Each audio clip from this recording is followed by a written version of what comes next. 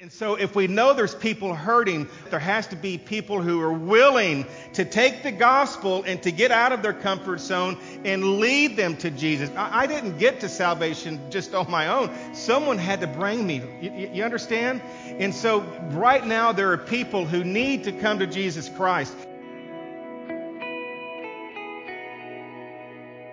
If you've never been to one of our Connect luncheons, we're having that today right after services, and so we want you to stay. If you haven't been to one, if you're new here to Cornerstone, you may have some questions. We want to introduce ourselves to you as a staff, and you're invited. We've got pulled pork, and we've got brisket, and we got all the side dishes. All right. So I know a lot of you are saying, "Well, I think I'll just stay anyways." Yep. You got to be a newbie. Okay. So we want you to stay and have lunch with us. Okay. All right. Here we go. Mark chapter 2, and this morning. We've entitled the sermon, Raising the Roof. And so I bet you know Mark chapter 2. So let's read this real quick together, and let's make some application for our lives, okay? Boy, good music this morning. Everybody say amen. Hey, give the Lord one more hand this morning, will you? And, yep. All right, here we go. Mark chapter 2, look at verse 1. And it said, when he had come back to Capernaum, of course, it's talking about Jesus. He was headed back, and he came to Capernaum several days afterwards, and it was heard that he was at a home.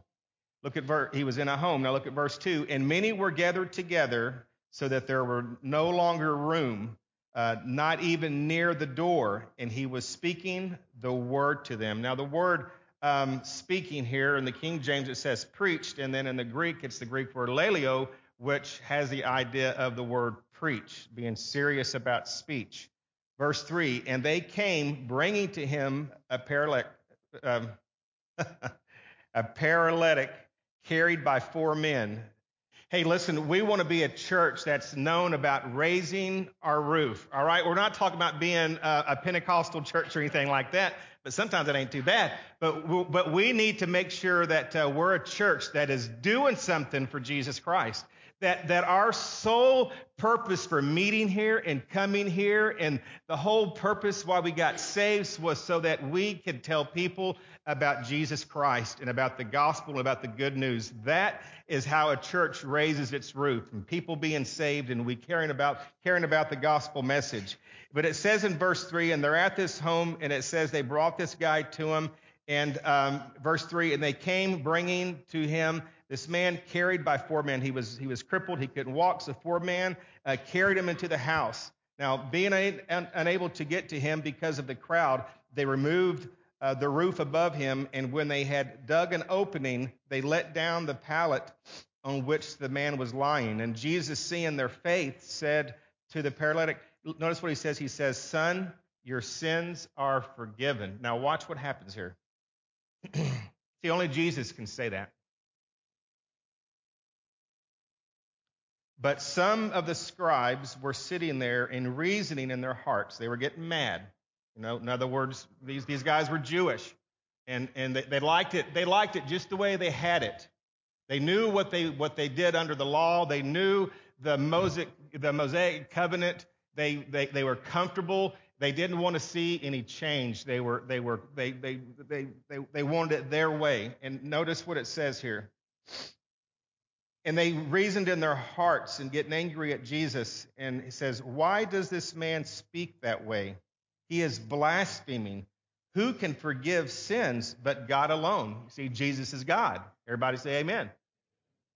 And immediately Jesus, aware in his spirit that they were reasoning that way within themselves, said to them, why are you reasoning about these things in your hearts? Which is easier to say to this man, your sins are forgiven, or to say, get up and pick up your pallet and walk? But so that you may know that the Son of Man has authority on earth to forgive sins, he said to this paralytic, he said, I say to you, get up, pick up your pallet, and go home. And he got up. Listen, this is how we want to leave our services. Amen? Listen at it. And he got up and immediately picked up the pallet and went out to the sight of everyone, so that they were all amazed and were glorifying God, saying, we have never seen anything like this. Hey, what did you come in this morning expecting? What kind of expectation do you have? What did you get up and pray about this morning and praying for people's salvation and praying for God to do some work. What did you come in expecting this morning? Let me tell you again, if you come in expecting nothing, that's exactly what you're going to get. But if you come expecting God to do something in your heart and to do something in your life and in your family and your neighbor and your community, that's exactly what God's going to do. Everybody say amen. All right, Father, we love you this morning, and we thank you for Jesus Christ, and we ask you this morning, just through your word, to work us over and to encourage us, to sharpen us in the name of Jesus Christ. Amen. Look with me at a couple of things this morning. First of all, just a short drive around town reveals that we're not hurting for churches. I mean, you can just about go down any street and any neighborhood, and we find churches, right? There's a lot of churches out there. And there's any of them with any types of programs in music or philosophies for any type of person. Now, Ed Stetzer, in his book, Comeback Churches, he lists what he calls the Dirty Baker's Dozen. Now, listen close. These are 13 types of churches who will not advance, listen to me close, who will not advance the kingdom of God because they cannot advance the kingdom of God. And again, these attitudes do not advance the kingdom of God. Now, I'm not going to go through all 13 of them, but I want you to listen to them because sometimes we get these things in our brains and in our minds. Number one, the institutionalized church. Now, this church focuses on and is more committed to the forms and programs of ministry. It's a church of the people, by the people, but most importantly, for the people. It makes sure that it retains as many people as possible and keeps new people pretty much in their place. But the underlying premise is status quo is good. Number two, there's the unintentional church. Number three, there's us for and no more. Another one is we can't compete church. The list goes on and on and on. But here's what we want us to see this morning is that if our job number one is to promote the kingdom of God, if our job number one is to see people saved, therefore, we have to make that the main thing of everything that we do. Everybody say amen. It's not about me. It's not about what makes me comfortable, but it's what takes the gospel of Jesus Christ forward. So I want to give you three things this morning out of this text that'll help us to be this roof-raising church, okay? Number one,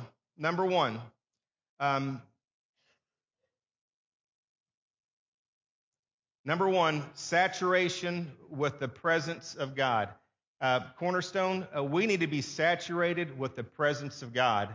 And, the music was great this morning, but, and no buts to it, but we need to make sure that we're saturated in his presence. Notice in verse 1, notice that Mark chapter 2 opens with Jesus showing up, showing out, and showing off. And this church service begins, as every church service should begin, with the saturation of the presence of God. Now, verse 1 says, "And again he entered into Capernaum after some days, and it was noised that he was in the house." Hey, listen to me, everybody. When we come here, we have to remember that Jesus Christ is in the house. And if Jesus isn't going to show up, then there's no sense in any of us showing up, right? And since we're saved and the Holy Spirit lives within us, listen, Jesus Christ is here. Now, when Jesus shows up, all of a sudden, this house becomes heaven. Do you notice that? A common place becomes a consecrated place. God is going to find a place, Cornerstone, and whether it's here or there or anywhere, God is going to show up in the place that will embrace and enjoy his presence. Hey, listen, when we come to church, we need to make sure that we enjoy the presence of God. Right, everybody? We need to make sure that when the music is playing, that we're singing praises to God. When the preaching is being preached, that we're taking inventory of ourselves and that we're enjoying the presence of God. And that's what we see that was taking place in this church service, if you will. Now, I got to get some water. There's not any. I recently read of here you go. I'm sorry.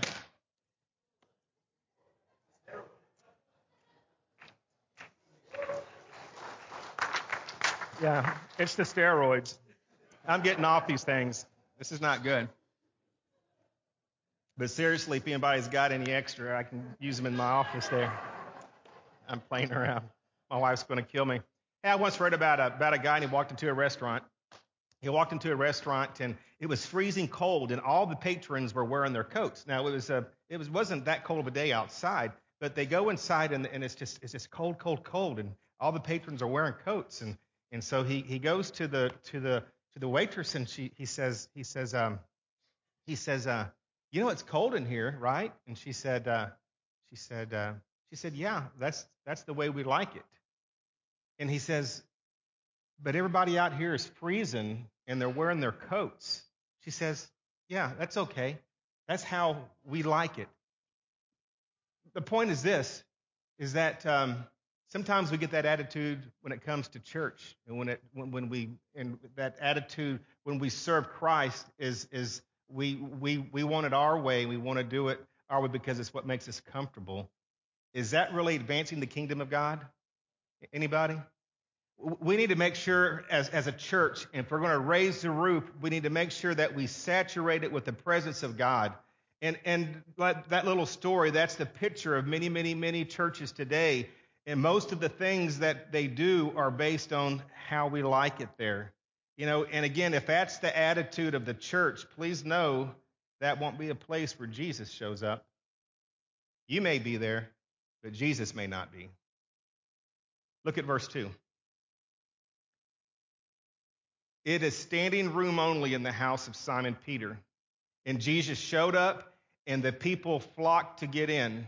Notice what Jesus did when he got there. Look at verse 2. It says that he preached the word unto them. Now, that word preached carries the idea of the most serious kind of speech. He preached the word unto them. He who is the word was declaring all things concerning himself, it says. And let me just remind you that the most important thing that you can ever do and that we can ever do in this church service is that the most important thing that will ever take place in this church is the preaching of the Word of God, because nothing can take place of that. Amen? No thing should ever take the place of the main thing, and the main thing is preaching God's inspired, inerrant, infallible, indestructible, and incorruptible Word. You know, it's not preaching that gives the Word power, but it's the word that gives preaching power. Mark it down. Whenever you find a church that raises the roof, you will find a place that enjoys the presence of God and where the preaching of God's word is going forth. Amen? Number 2, a church that raises the roof will have participation by the people of God. Now, someone has well said that there are 3 kinds of people in every church. Now, think about which one you might be. There are 3 kinds of people in every church. Those who make things happen, those who watch things happen, and those who don't know what just happened. You know, there is something unique about a church that raises the roof, and that is the people of God will not be spectators. They will not be detractors or imitators, but they will be participants of God's word. You know, before services, you know, we have to make sure that we pray. We got to come in expecting things. During the music, we have to make sure that we're in tune with our Savior. During the preaching time, that we're engaging. And after it's all over with, we want to make sure that we're doing something with what God gave us to do with. Now look at verse 2 again. It says, many were gathered together insomuch that there was no room to receive them, no, not so much as about the door. Now, we know that a great crowd gathered to hear and see Jesus, but we also learned something else about the crowd. The crowd was made up of those who hurt. Now, follow me close here. Back in chapter 1 and verse 34, it said that Jesus healed many that were sick of different diseases, and they casted out many devils. I believe that crowd followed him to Capernaum, and now in this house where they're at. In verse 4, it says that there is one that was sick with the palsy.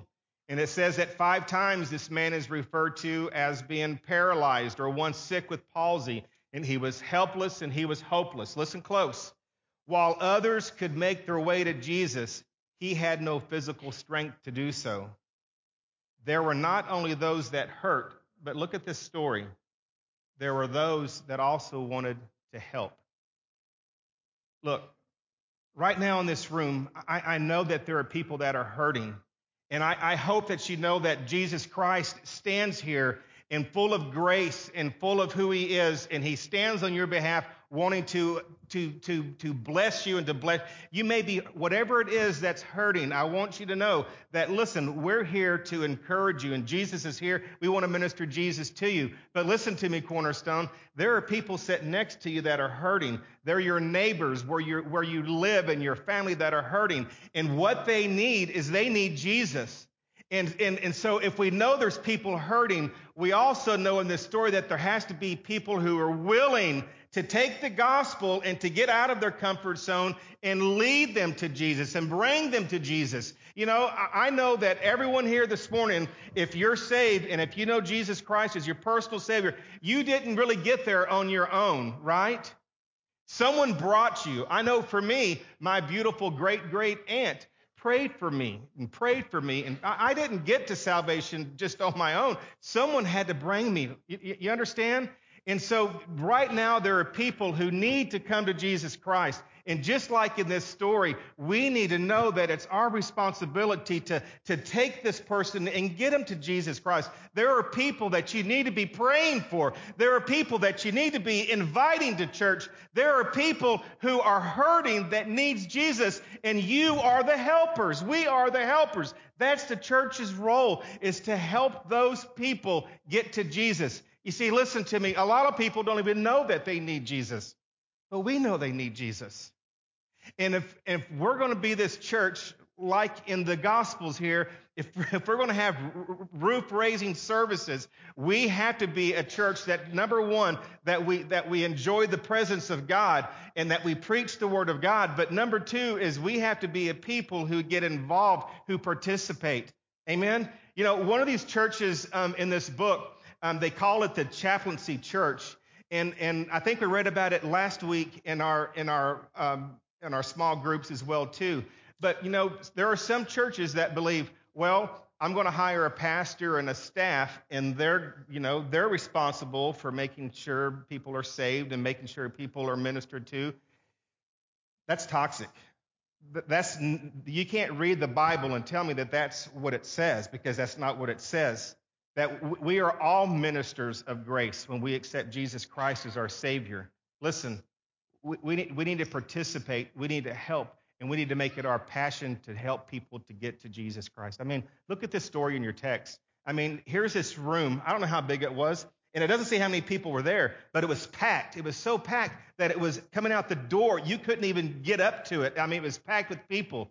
And so these four guys, they carried him to the top of the roof. They dug a hole because they knew it was so important because Jesus could heal him. Listen to me. We got people who live next to us. There are people out here in our community that need Jesus. And they may not know that they need him yet, but they need him. And we're supposed to be the one to get him there at no matter the cost. I mean, these guys carried him on top of a pallet on top of the roof, dug a hole and let him down, and then boom, there was Jesus. I mean, they went to some extraordinary trouble, right?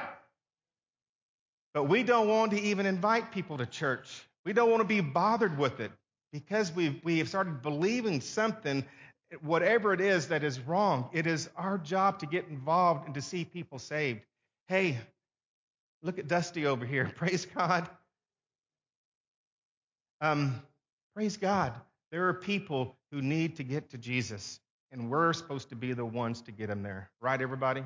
Everybody say amen. Give the Lord a hand, will you, please? So we want to be a roof-raising church, if you will, and we want to make sure that we understand it's our job to get people there, that we're going to be kingdom builders, and our focus is going to be on people getting saved. Now, go ahead and jump with me to verse 12, please. This is my favorite part about the whole story here, and I think we could make some great application from it. And number 3 is celebrating the celebration of the power of God. And again, I kind of hit on it, but look at verse 12. It says, they were all amazed and glorified God, saying, we never saw it like this before.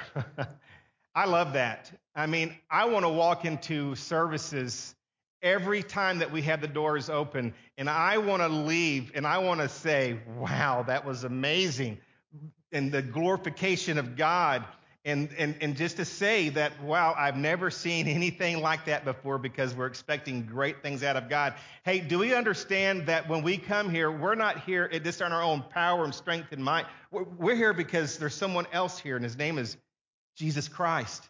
And there's nothing that he can't do. There's nothing that he can't do. We're not talking about emotionalism here. We're talking about things that God does divinely. Amen, everybody? You know, I tell everybody this is that, there should be emotion in church. There should be an emotion in praising and worshiping God, but that's never the forefront thing. There should be faith, and because of our faith, then there's going to be emotion, right? But I love it how he said, we never saw it like this before. What a way to leave a church service. You come to meet with God, and God is there to meet with you. He takes it out of the hands of men. He puts it into the hands of the Holy Spirit, and we walk out of the door saying, wow, we have never, ever seen anything like that before. It seems to me that if God shows up in our midst, we couldn't help but go to the Sunday dinner and say, man, you should have been at church today. We've never seen anything like that before. We did that last week, by the way. It seems to me that if we have truly been forgiven of our sins, listen, if you really truly believe that you've been forgiven of your sins, it would be second nature to let anybody and everybody, any place and every place to know what God has done for us. They might not be able to see the forgiveness in my heart, but I want them to see the change in my life, and I want them to hear the testimony from my lips. Look at what the Lord has done for me. Amen? I once I read about a Chinese farmer. He had cataracts removed from both of his eyes. He was blind, but there was a missionary doctor, and he was on the mission field, and he took off these cataracts from this Chinese man. And only a few days elapsed when this missionary doctor looked out his bamboo window to notice the formerly blind man holding the end of a long rope. In a single file behind him came several blind Chinese from whom the farmer had told about his operation. He couldn't explain to him what the doctor did. All he could let them know is that he was blind before, and now he can see again. The only hope our community has is us. Just like that Chinese man did, hey, Cornerstone, we're to tell people what Jesus did for us and tell them in what fashion God has done it into our lives, and so that they can know Jesus Christ as their personal Savior too. Amen? The only hope for our community and our city and our country and our church is to get people to Jesus. He can do what no one or nothing else can do. I think for far too long, the church has had church and done church. And I think now it's time for Jesus Christ to do something in the church and through us. Amen? For that to happen, this place must be marked by saturation with the presence of God, our participation by the people of God, and we ought to celebrate the power of God. When that happens, that church, this church, or any church will raise the roof and finally be what God wants the church to be. Amen, everybody? All right, let's bow our heads and pray together. Father, we do love you this morning, and we thank you for our Savior, Jesus Christ. And Lord, my prayer is this morning and for this wonderful group of called out assembly of believers, Lord, is that you'll challenge our hearts in such a great way this morning to not be satisfied with status quo and just having fire insurance of not going to hell and going to heaven. But Lord, I pray that you'll challenge each and every one of us to enjoy your presence, to be a participator in kingdom building, and that, Lord, that we celebrate your presence and we go out of here being witnesses of your grace and of your might. Lord, I pray this morning that if there's one here that's never accepted Jesus Christ as their personal Savior, Lord, I pray this morning that they'll walk this aisle and that they'll just come to this altar so I can speak with them and visit with them, please. Lord, we just pray for your presence to be done, and we just pray, Lord, for your will to be done in each one of our lives. In Jesus' name, amen. Amen. Stand with me this morning, would you please?